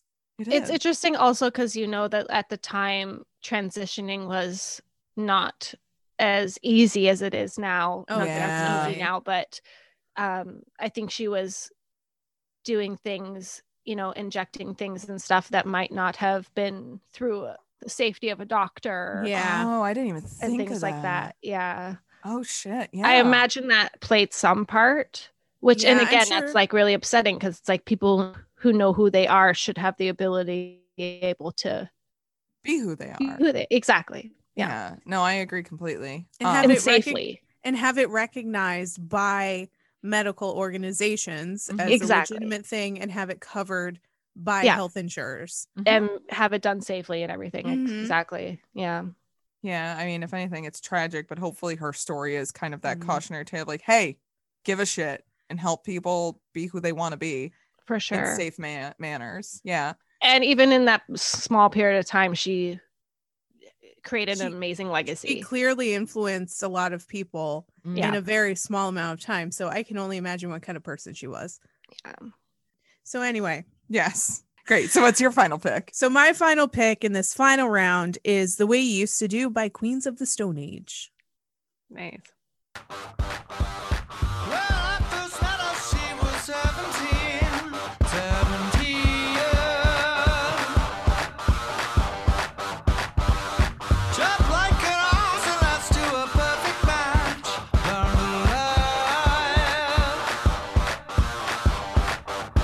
We run when no one could find us. Yeah, we outrun everyone. But it doesn't matter now. Just come and love me how, like the way you used to do. Yeah. This love mental disease, a lucky fever dreams. Okay, I got some delicious tea Ooh. for this one. Okay. Slightly sweetened. Okay, so me and Maggie love Queens of the Stone Age. I'm sure you guys at least Love know 'em. you Okay. love I them. love them. There we go. Okay. Good. We are very big fans of Josh Homme, Oh. and yes, that is how you say his last name. Do not come for us. So, Josh Homme, up until relatively recently, was married to Brody Dale, who was the lead guitarist and singer for the Distillers for a long time. And then once the Distillers were done, she had another band called Spinneret. I'm not sure what she's doing now. I think she has a new band. I'm sorry, I don't know the name of them. She had a solo album as well in between. She did. Yeah. She did have I solo think she's stuff. back with the Distillers right Oh now. shit. Yeah, they did kind of revive. They didn't. I'm talking out my ass. I don't know. But anyway, so going back a little bit. So this song is about Brody Dale, Queens of the Stone Age lead singer, composer's ex-wife. So the story goes, Brody was married to Rancid frontman Tim Armstrong. No shit. They met when he was 30 and she was 16. And they waited 2 years until Brody turned 18. And then she moved out to LA with him and they got married. Yikes. Yikes on bikes. I don't love that. Yeah. Meanwhile, when Brody was 17, she met Josh Homme, who was 23. And they stayed friends through, you know, her marriage and whatever. But apparently the marriage to Tim Armstrong was not a good one. So Brody and Tim went through a real shitty divorce in 2003. She said it took like 3 years for her to like get up the courage to leave him. Oh shit. And honestly, I believe her. Oh yeah. 100% believe her. But their divorce spawned Rancid's album Indestructible, which led to Brody being called the most hated woman in punk rock. Because of course, everybody in the punk rock scene is going to side with Tim Armstrong because he's the lead singer of Rancid. And she's just, you know, his wife. Cool. Right. Great. Which is such bullshit. Love it. So like she kind of embraced that label and went on a tour that I think she called the tour like the most hated woman in punk rock or something like that. Which Nice. is like point in your corner, lady. I enjoy that. Like embrace it. Just, you know, take it. So meanwhile, Brody and Josh started dating. They eventually got married. They had 3 kids, and they divorced in 2019 with both sides claiming domestic abuse. Oh shit. Yeah. And they both got Really? they got restraining orders on each other. Oh my god. I guess it wasn't a great marriage. So who knows what really is going on there? I don't know. I'm going to have to do a deeper dive because eventually we'll do an episode on Queens of the Stone Age. We have to. We have to. And I would love to do an episode on Brody Dale too, because she has a fascinating life. Yeah, I don't know much of anything about her. Yeah. And the Distillers are a really great band. Yeah. I love both of them so much. Yes. And actually Spinneret, their album So was good. really good. Right? Really good. And I honestly forgot about them for a long time because I like lost all of my music on my old computer. And now I'm like, oh, fuck, they exist. I should really listen to that album again. It's really good. So, yeah, I love that album. this whole song was written after their divorce. And it's really Josh Homme reminiscing about when they first met. Like the first lines are like she was just 17 or something like that. 17. Yeah. Man, men love 17-year-olds. They sure do. They're still young, but they're not old yet, right? They're like, what's your 18? It's like, eh. Yeah, I know. Hey, So let's creepy. wait. So creepy. It's so creepy. Let's time out because we can't hear Shanti's Shanti. mic is funky again. I'm gonna have sex bomb in my head now. Spin around. Can you hear me now? Yes. Yes. All right. Well, good. I was fine. I was just once more singing, "You're 16, you're beautiful." Yes. I changed it to 17. You're 17 and you're beautiful. And I'm I mean, afraid. I just want to be like, well, she was just 17, if you know what I mean. Yeah. Also, don't you fucking do that. What? It's like, I know exactly what song. you mean. wait, which song? That John song where it's like, you can't do that. And I just Oh my renamed it. God. No, the other one is the murder song. This one's the threat song. This is the threat before the murder. The Beatles song, you don't do that. You or can't do that. And I always just call it, you don't fucking do that to me. Yeah. Don't you fucking do that. Like, God, yes, there are plenty of songs about men Yeah. just threatening young women for existing And as a then woman. Come to find out, Norwegian Wood is about how he tried to hook up with somebody and she was like, no, I have to go to bed. And he's like, all right, I'm going to burn your house down. I fucking What? love that song. Yes. I love that song, I though. love that It's a song. really wow. Yeah. It's such a beautiful, you're it like, is. this is such a pleasant, it's same with like Maggie May, where you're like, this is such a happy-go-lucky. Yeah. But then Yeah. like at the end of Norwegian Wood, he's like, then I started I lit a fire. Isn't it good? Norwegian Wood. Like That's it set her house on fire. Oh fuck. Jesus, that got dark so quick. Even with this song, like this song was like my fucking getting ready jam. I'm like, I'm gonna look good tonight. I'm gonna go out. I'm gonna look Like, so yeah, great. the way Remember- you used to do. But Right, it's like, how about you be 17 like you used to do? Oh no, why? Why we gotta be like that? Yeah. So Damn. I'm sure that there are a lot of other Queens of the Stone Age songs that are inspired by Brody, but I feel like this one is tinged with anger, maybe. But it's even a though fucking it's jam. such a jam. It's such a Oh, jam. it's so good. This Yeah. All album their in general is great. Like Clockwork is like one of my favorite albums, beginning to end. Mm. Period. Well, now They're I'm like just they put you in a good mood. They make me want to dance and like rock at the Mhm. same. Like yes. they're like a build you up kind of. You put it on, like get ready to go out and like kick ass. yes, that's Yes. exactly how I feel when I listen to this album. Oh Yeah. God, from Queens of Stone Age. Yeah. Oh wait, but what's happening here? I think it's time for more. the conclusion of Steely Eagles. Steely Eagles. Okay, so let's just go ahead, hop on back. We're going to go to 1978. Okay. This third song is actually a fictionalized version of how Steely Dan and the members of the Eagles came to record a song together called FM, No Static at All, for the theme of the 1978 film FN.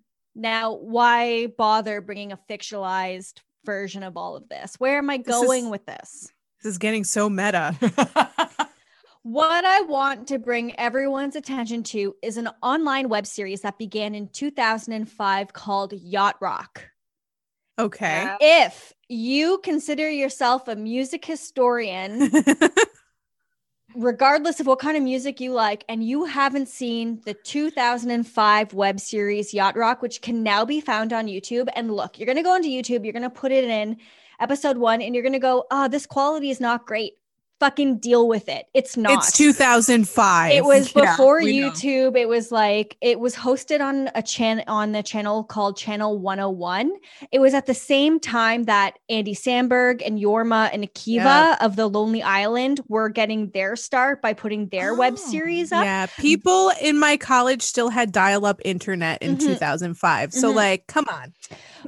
But this series has really stayed true, and it's really like what's like the test of time.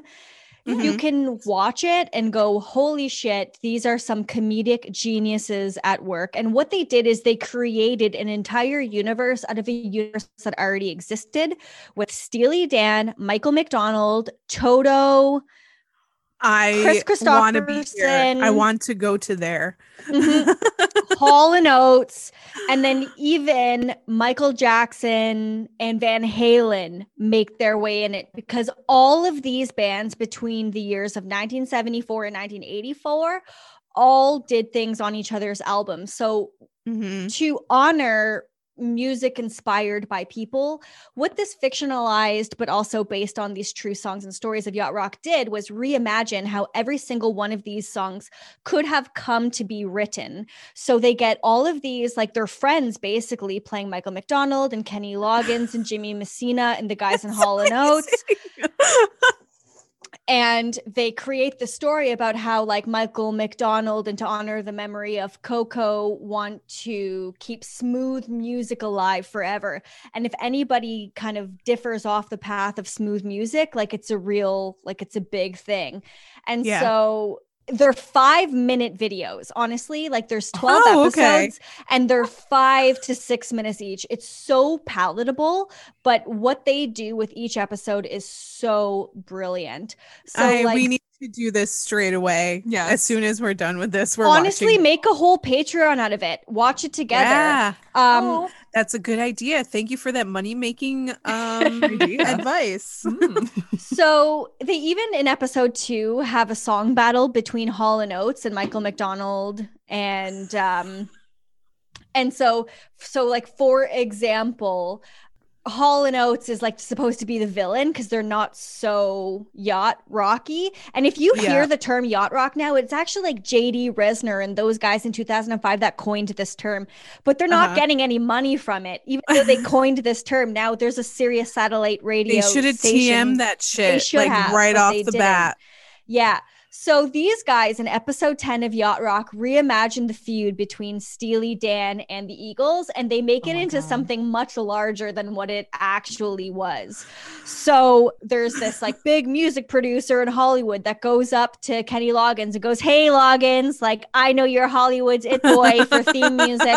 I want you to do a hit song for this movie coming called FM."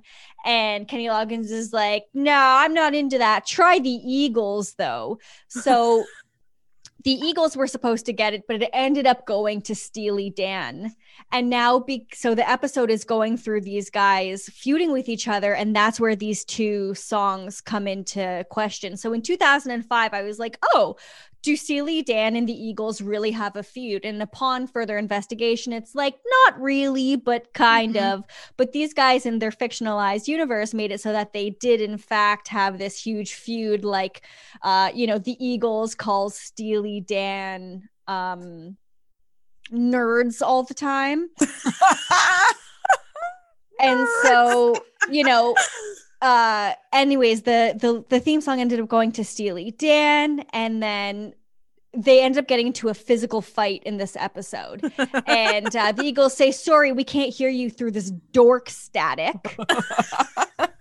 Which then is the song No Static at All. So they always do a little bit of a quip that, like, they'll say, I'm going to keep the fire burning of this smooth music, and then keep the fire burning bright. And then they show that song. So it's so brilliant. It's so perfect. They do Sarah's Smile. They do Rosanna. Amazing. Listen to the music on the radio, and it's so perfect with all of these different bands. Love it. So anyways, there's a physical fight that happens between Steely Dan and the Eagles, and to kind of make peace, Steely Dan says, well, you can sing backing vocals on FM, no static at all.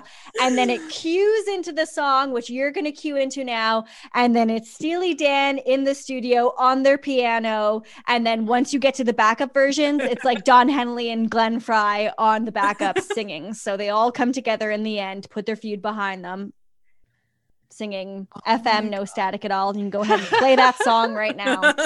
That's wow. Bury the bottle, mama. It's grapefruit wine. Kick off your high heel sneakers. It's party time. The girls don't seem to care what's on, as long as they play till dawn. Nothing but blues and Elvis and somebody else's favorite song. Give her some funked up music, she treats you nice. Feed her some hungry reggae, she'll love you twice. The girls don't seem to care tonight, as long as the mood is right. No static. That is the most yacht rock song I have ever heard. So they made this song for that.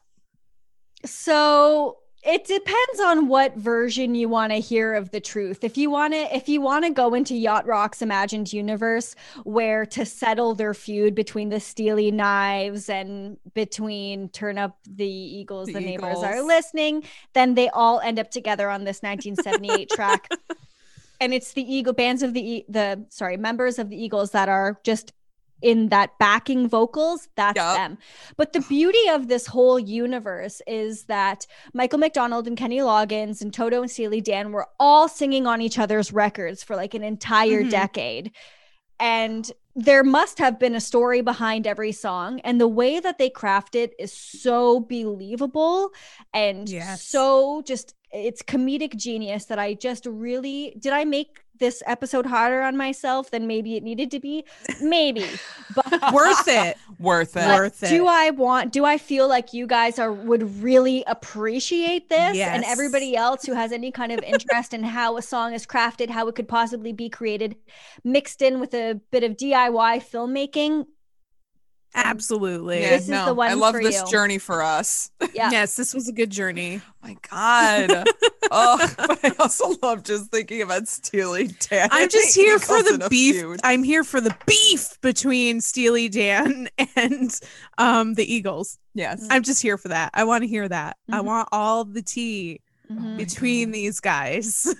I love that it's also called Yacht Rock. Like, it's just so fitting. The name fits so perfectly. Yet you would does. never think about it unless it was said to you. And then you're like, Absolutely. I can Yeah. imagine all of these guys writing these songs on their yachts. Oh my Yeah. god. So this, this makes sense. I'm Yeah. here for it. Yeah. And like 50-something-year-old men on their yachts just jamming out, Yeah, thinking just it's like getting best. sunburned and drinking bud. Yeah. Well, it's funny because like the whole Yacht Rock series, none of it actually takes place at all on a yacht. Like Not it's at mostly all. takes place in alleys where the guys just like hang out, have a little bit of a conversation, have a bit of a fight, and then they come back and like sing to each other and stuff. I think the intent is that it's like it's springtime, it's now summertime. Yeah. Let's all get It's our nice and margaritas. smooth rock. Let's puts you in a sail away mood. on a voyage of smooth music. Yeah. Oh my gosh. But fucking also, love I'm it. here for calling it alley rock. Oh, Yeah. Yeah. You can call Anyways, it guys, alley rock. please, it's worth your time. It's worth Oh, your yeah. We're energy. gonna- It is such a work of art. It's a work of genius. I watch it once a year at least. I always try my best to spread the word, to show it off to people.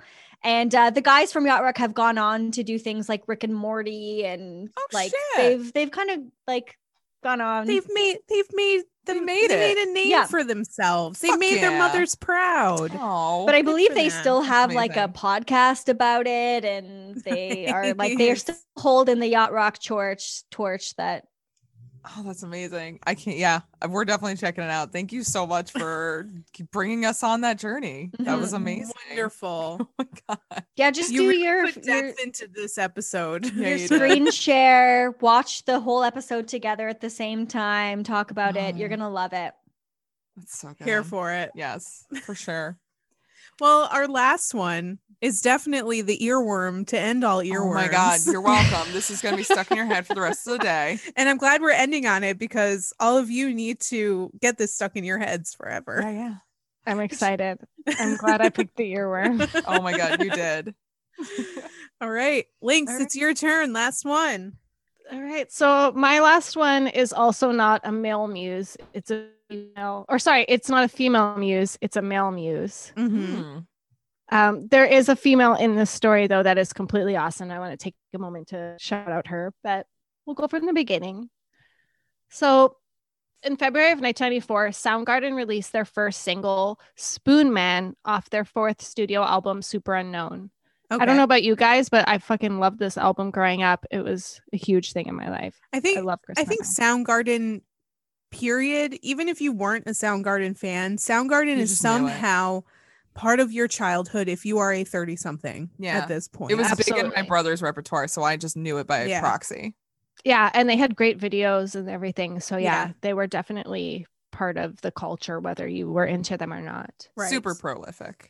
So Spoonman had actually been written 3 years earlier for the film Singles by Cameron Crowe, who did Almost Famous, of I course. feel like everybody was on the soundtrack to Singles, or should Oh, yes. was Oh, supposed yeah. to be on the soundtrack to Singles. Is You're Singles right. the one where the guy is so money he doesn't even know that he's money? That's like all of dudes in the 90s. Is that the one with I don't Ben know. Stiller and Winona Ryder? That's Reality Bites. Oh. Singles is Singles the one had- that takes place in the Seattle grunge scene. Yes. And there's members of Soundgarden in it, Alice in Chains, Pearl Jam, as Was- well as people like Kira Sedgwick. was um, Matt Dillon in it? Matt Dillon, you got it. Okay, Bridget yes, Fonda. yeah, Yes. figured it out. Nailed it. It's Wow. so good. If you haven't seen it, Oh. you must. Swingers. Oh, that's it. That's right. That's right. That's right. Sorry. Yeah, that's Close. close. So close though. It's easy to mix them all up. It is. So, as I said, Soundgarden, Pearl Jam, they were characters in this film. Mm-hmm. And Jeff Ament from Pearl Jam was tasked with creating a fake band name for the film and created this list of potential names. I don't know if you guys remember the fake band in the movie and what their name was. I do not remember the movie like at all. I'm so excited that I get to say it then, because Matt Dillon's character is the lead singer in the band and he's with like Pearl Jam and Soundgarden. And the band name they chose was Citizen Dick. That's right. Oh, my god. Stop. Citizen. Right? So good. fitting. So good. So there was a list of other potential names, and one of them was Spoon Man. Oh. And Chris Cornell decided to use this list of potential band names to create some songs for the film. That's interesting. Right? It's really cute, actually.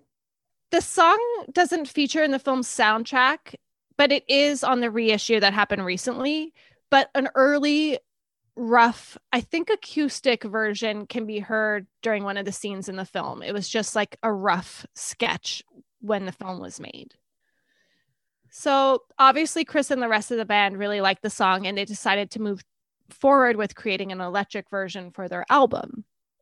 Okay. And Spoonman is a real life person. I don't think he had met him at the time that they were filming the movie, but he did after. And I'm going to tell you a little bit about the real Spoonman. Okay. So he was originally born Roger Leroy Wenzel, but he was professionally known as Artis the Spoonman. Wow. He was born in 1948 in Alaska, but he made a name for himself as an artist as a street performer in Seattle. He was active in the performance scene since 1972. Before that, he served in the Navy during the Vietnam War. Soundgarden wasn't the first band to become enamored with artists' amazing spoon gifts. Take a drink every time Link says spoon. Spoon. Or Right. spoon man. I'm gonna try to put that in even more now. Oh my God. So the Spoonman's Drink. first collaboration was with Frank Zappa, actually, in 1981. Yeah, Shit. right. He asked him to appear on stage for a few shows, and he had already toured all over the world before Soundgarden came into his life. Everywhere, Asia, Australia, Europe, all over. Damn. And he even appeared on David Letterman. So he was already famous. It's not like he got famous because of this song. Mhm. Cool. So Artis and Chris first crossed paths in 1992 when they asked the Spoonman to perform between sets for Soundgarden and the Melvins. Okay. Oh my God, would I have loved to have been at that show? I was like, that's a fucking show. Yeah. Right? This is so grunge. I love Right? it. So the idea for the song had already been formed, and Soundgarden's manager, her name was Susan Silver. She's the woman that I want to mention here because she was also Chris's first wife. They were married from they were married from 1990 to 2004. They had a daughter, and she also helped bands like Alice in Chains. All of the grunge people really loved and respected her. Mhm. I really should do like a whole episode on her one day because she is badass and she really helped their career. Yeah, she sounds like she had a hand in just about everybody in the grunge scene, which wouldn't you know it, without a woman, whole Exactly. musical movement wouldn't have happened. Yeah. And all the people that are still around in grunge Mhm. give her like crazy respect. Like anytime you hear a quote about her, they're all just praising her. So she That's was good. I mean, at least they are giving her the accolades that she should have. absolutely. At least when she's mentioned, they are like, yes, this lady. Exactly.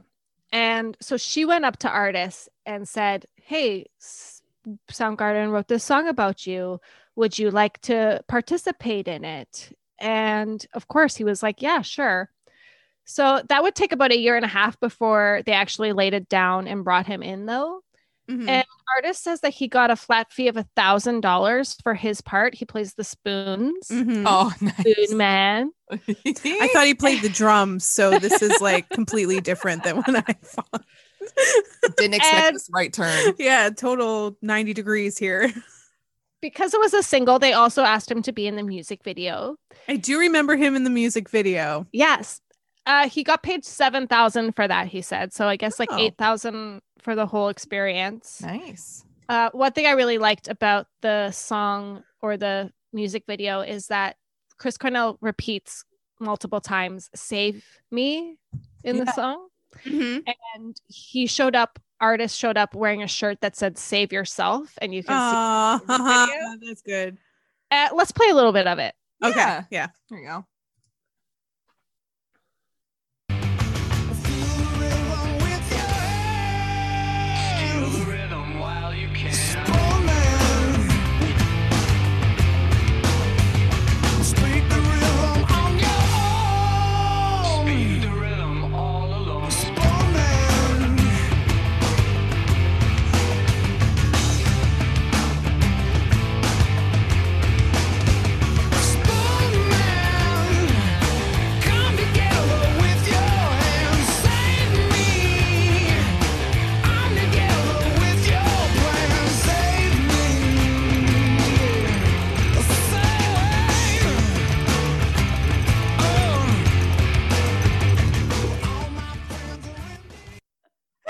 Yo, that's a sweet So fucking good. spoon solo, though. Can we talk about the spoon solo?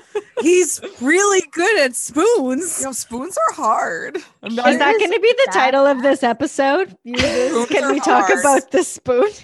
Can we talk solo? about the spoon solo? Also, if you didn't take multiple sips, well, he said spoon All of them. man. Every Oh, single no. one. You lost the drinking game. Yes. Excuse me, which apparently people hate that we do, but you know what? Fucking doing it. You Did- gotta. It's the last song of the night. Yeah. You gotta do it. Doing Come on, it. guys. You don't know where the night's gonna go. You got to get yourself a little bit ready, a little liquid ready for that. That's true. It's either the last song of the night or the first song of the night. Mm. I mean, You unless never know drinking where is the not First your drinking thing. song of the night. Drinking's not your thing. You do what you got to do to get yourself ready for the rest of the night. Exactly. Exactly. Everybody's got If something. it's jamming out to Spoon Man, we salute you. If it's playing the fucking spoons, good for you. Yeah. Exactly. If you become the spoon man by the end of the night, that's a good night. I'd say you won. Yeah. You won the night. So Chris has stated this song was, and I'm quoting here, about the paradox of who he is and what people perceive him as. He's a street musician, but when he's playing on the street, he is given a value and judged completely wrong by someone else. They think he's a street person or he's doing this because he can't hold down a regular job. They put him down a few pegs on the social ladder because of how they perceive someone who dresses differently, acts differently. Or he's just playing Eagles covers and he doesn't give a shit. He just wants money. Exactly. Yeah. Exactly. And yeah, Cornell said the lyrics expressed the sentiment that he much more easily identified with someone like artist than he would someone, I guess, watching type of thing. Mhm. Yeah. And in 2014, I thought this quote was really funny because this part's nice. He says that artist is an inspiration, but then he goes on to say, I've sold millions of records and toured the world, but I can't do what he can.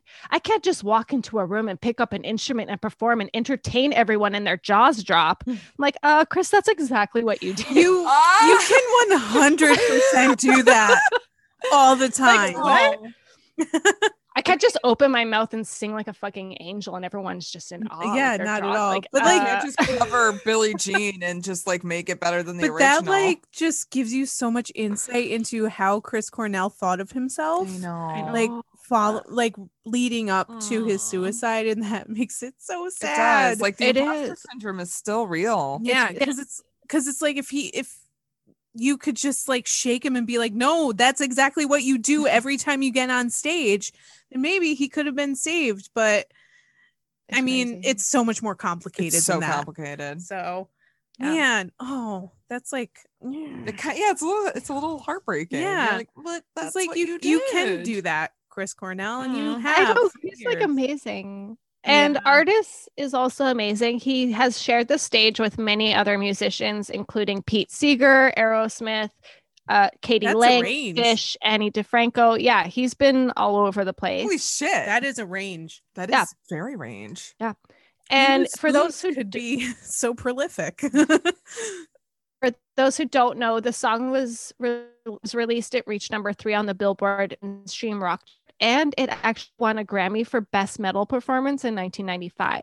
Really? I'm not This is surprised. what Artis had to say. He said, "There's nothing ever to regret about Spoon Man. That is unusually incredible, remarkable. Elvis didn't have a Grammy Award-winning song featuring him about him. Nobody did.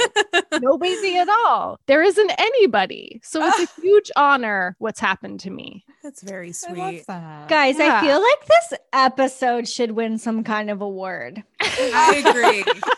I don't know if it's the 3 Advil or the 2 tall cans of the back. Oh, girl went to 2 tall boys. Girls having a good time I today. hope you feel so good right now, Shanti. You had a shitty night. I'm still in pain, but I hope that I only But hope that this episode wins some kind of award. Yeah. Guys, this you know what episode- helps? You know what helps with pain though? Spilling the tea on Steely Dan and the Eagles. And having heartwarming stories about Spoon About Man, Spoon.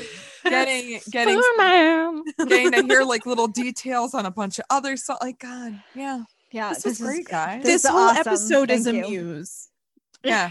I can't wait. I can't wait for the person to be like, oh, I wrote this wonderful Grammy award-winning song after I heard this episode of a podcast with these two These wonderful amazing- women-run podcasters. These amazing non-screechy ladies that I love so much. And the Grammy Award for Best Musical Podcast hosted by 4 screechy ladies goes to Us, yay! Oh And my then god, they'll I just- didn't even prepare a speech. They'll pick some I'm actually amazed no one has ever written a review that just says they are amusing. Well, now you have a free review. You're So welcome. whoever is listening to this, please go post that. Oh my gosh. No, thank you ladies so much for being on our show. This was so much fun and such a long time coming. And I don't know why we haven't done it before. Yeah, Mhm. but also Absolutely, having you yeah. guys on, Yeah, and honestly. what a perfect kind of episode to have you guys on for. So Seriously, this was so much fun. Why don't you guys pimp out where your stuff comes from? Tell people where they can find you. I don't know. You guys made me fucking drink like every time I heard Spoon Man. What do you Oop, expect drink, from me? drink. All right, Spoon Here Ladies, we go. you can find us at Muses Podcast on Instagram. We're on all of your preferred streaming platforms, I think. Including TikTok. Yeah, Lynx is definitely on TikTok. She is the Killing it. mastermind behind TikTok. We have a website. It's musespod.com. You can buy our merch there. You can listen to our episodes there. You can read some of our blog posts there. All that good That's stuff. it. No, but like, yeah, you guys have a lot of stuff. There's so We much got content. Patreon, over we got there. merch, we got Twitter, we got Yeah. TikTok. And hopefully we will all be on Twitch soon. Because Okay. Shanti has masterminded that. Yeah. I'm And ready. you need I am to teach ready. all of us plebes how to use it. I If mean, you we'll are do something interested in someday. hearing us get drunk together while Again, criticizing people, again, And really railing on Adam Duritz. yeah, You know, stupid dreads. fucking dreaded idiot. yeah. I'm sorry. That's harsh, but I don't think it's that harsh. it's not that harsh. It could It's be really way not. worse. I mean, that's what he is. So He's- Yeah. It's truth. I'm sorry. It's just truth. Yep. I'm done. Also, I'm done. Okay, thank you for having us. Goodbye. well, and you can find our shit wherever you've already found our shit. Yeah, same. We're on all your platforms. Visit rockcandypodcast.com. You can follow our social medias. We got Instagram, Facebook, and Twitter. Yep. And also you could pay for our content. If Yeah, you want. can go to Patreon and pay for our shit and get bonus stuff. What is that? Oh, you have your pin, our pin Aw. on your board. It's a vision That's board. cute You can call it what it is. It's a vision vision board. board. I love Yes, it. Nice. Yeah. She's been Beautiful. envisioning this moment for quite some Yeah. Oh, Be like she's been Shanti and get some waiting. cute pins and stuff to On put our on your merch vision store. board at our merch store on TeePublic, or you can become a patron on patreon.com/rockcandy .com/rockcandy podcast. Give me a chance to say it. I'm Okay. helping. Guys, it's been a long day. It's only 2. only 2:00. Well, it's 3 No, o'clock. it's 3:00 now. But anyway, yeah, you can be a patron on patreon.com/rockcandypodcast. You can give us some money every month and we will give you content and swag in return. Yes. Yes, we will. And anyway, thank you all so much for listening. We love you and appreciate you. And until next week, party on, everybody. Party on, ladies. And party on, you crazy kids out there. Spoon Man. Get stuff. Drink. Drink. Spoon Man. Guys, that was so again. much fun.